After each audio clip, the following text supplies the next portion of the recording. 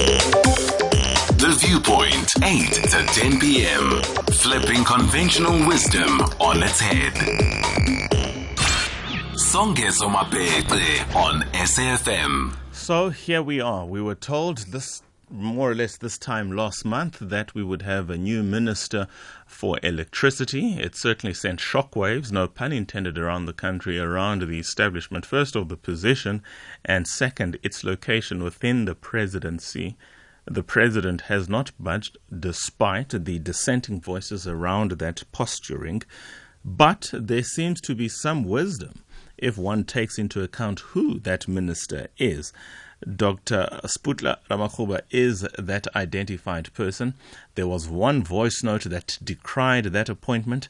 Unathi came back, or rather Unathi, in response specifically to that voice note, Unathi in Gqeberha, I think he was calling from, said he invited that listener to go and read up of Dr. Ramaphosa and engage if whether or not indeed the sentiment would still be felt. Well, let's try and get some sense as to not just the portfolio, but first, the individual who the nation certainly will be looking to for solutions. Probably, I think, he will be under intense scrutiny, unfairly so on him. He's never previously been a minister. There's never previously been a ministry of this kind. So quite frankly, he has to hit the ground running. What is worse, there's very little runway, given the fact that Eskom is upon us in the manner in which it is. So let's get an account as to who he is first with Professor Sampson Mamphweli, Head of Department of Science and Innovations, Energy Secretariat at SANEDI. Prof, good evening. Welcome back. Good evening to you and the listeners. Talk to us about Cyril Ramaphosa. I think his background as a civil engineer, the work that he's been doing in the infrastructure space, and that experience may assist him a great deal because we're looking at the decaying infrastructure at Eskom. So from the infrastructure point of view, I would think that is a good choice. From the deep technical point of view, I don't think he would be a great choice. And based on that, I think he will need a lot of support. And that support will have to come from, from the Eskom people, from people within the National System of Innovation, universities and science councils. Now that the national state of disaster has been declared, he can then be able to draw into the human resources and otherwise from within those sectors, including other SOEs for that matter. So from the technical understanding of the problem, I think that's where he needs a lot of support. From the understanding of the infrastructure side of things, as a civil engineer who understands the infrastructure side of things, I think he will come in very handy. And we need to... Is he required to be technical, though, in that position? I mean, I would imagine the technical aspects really do devolve to or remain at the institution, Eskom itself. Rather, he is supposed to exercise the kind of oversight, political oversight specifically, as well as what then becomes the administrative oversight in relation to the funds, the technical support that is required, and he facilitating for that through now the resources available of the state to ensure that relationship between the executive of Eskom, that has its own board, by the way, to attend to all the technical aspects that I understand you to be making or advancing on his behalf, and then he be there as an oversight gatekeeper to ensure that the national plans, Eskom is playing its part in that. Or have I got it all too wrong? You got it right. If you look at it from the political side of things, to say he will be playing a political oversight role. But here we are in a crisis kind of a situation. We just came from a situation where Eskom had a non-technical chief executive, and things did not go right in terms of fixing the existing power stations. That's why I'm saying, for me, I would have dug a little bit deeper in terms of someone who would understand the technical side of electricity generation, transmission, and distribution, and we've got the resources and the skills in the country. But nonetheless, what needs to happen now, because even when you're providing that political oversight, it's quite important that you understand what you're providing political oversight on. And that's only on one aspect. We have the Energy Action Plan announced by the President. What needs to, we have various aspects of the ESCOM problem. The ESCOM problem has got the technical side, which is one fraction, and then we've got the political and the socio-political side, which is another big fraction, which has got to do with the squandering of resources, the malfeasance, the corruption that takes place within ESCOM, and all those kind of things. So you need someone who will be able to deal with those things. And I think from the political point of view, Dr. Ramaphosa should be able to deal with those kind of things. We need proper planning. He needs to, and also on the political side, he needs to deal with unions at ESCOM. He needs to deal with a lot of other social issues. Against what you have said, then, is it then not a master stroke on the part of the President to, one, establish the ministry, and second, to locate it within the presidency, against all the issues within the issue that have to nonetheless be contemplated? You talk about the relationships he has to have with the unions. You talk about the technical aspects associated with the portfolio, which he may be lacking, but at least he will be able to have closer earshot of the President in mitigating, shall I say, those shortcomings. And the fact that it would be still in the same office being the presidency, with that department, planning, monitoring, and evaluation. So central ESCOM is to service delivery, to policy development and implementation. Everything really is around ESCOM. The feeling is, if ESCOM could come right, first of all, it would relieve the pressure on the political elite, just that on its own, having lights on consistently. But secondly, it would enable all the other ministries to function that much more efficiently, that much more effectively, that much more quicker. So, can we not then give President the credit for establishing the ministry and locating it within the ministry? Within the presidency? Yes. A very big credit to the President for that. He is a visionary leader. Is he really? Identified the problem. He identified the problem and then he came up with solutions. So if you look at what he has done from the root cause analysis or diagnosis that he did before July last year, and then he came up with the energy with the establishment of the Energy Crisis Committee to deal with these issues.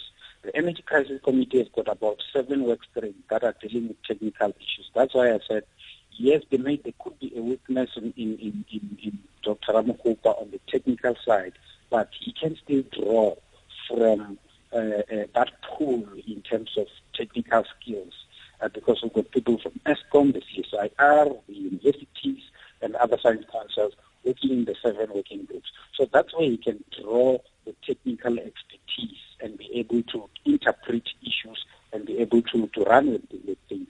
So the President has done quite a lot of work already on behalf of the new minister.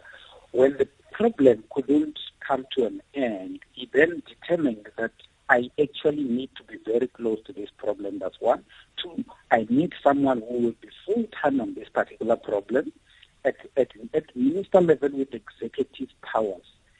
That for me was a good decision to make, because now you've got someone, apart from the Minister of Energy and Minister of Public Enterprises. If you look at the 2 ministries, yes, they were dealing with the problem, but they had shortcomings. A lot of shortcomings when it comes to this particular issue, because if you look at the Minister of Energy, for instance, the role of the Minister of Energy in this problem is basically to bring in new generation capacity.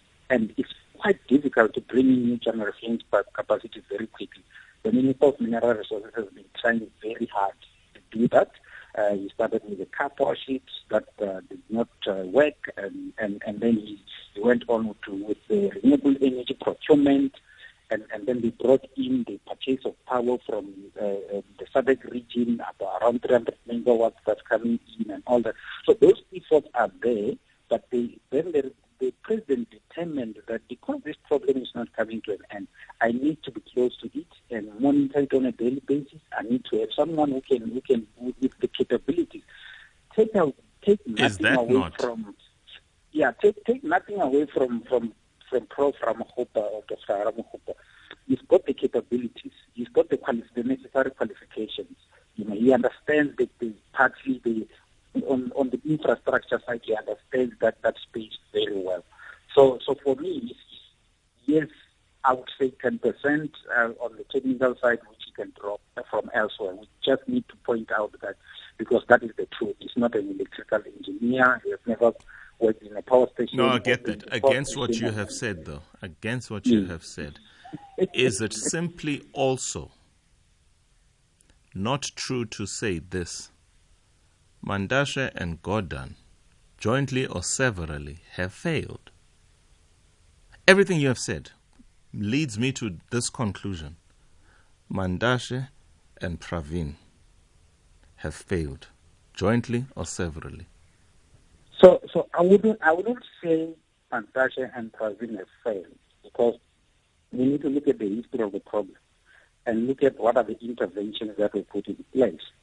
So if you look at on the side of the Minister of Energy, Mineral Resources and Energy, so his role is basically implementation of the integrated resource plan, bringing in new generation capacity from through the ministerial determination.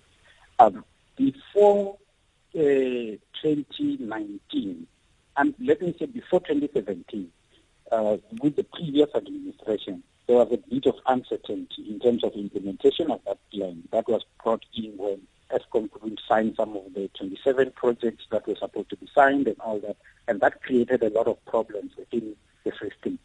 Now, Minister Mantashe came in, and then in 2018, he led the process that resulted in the revision of the integrated resource plan.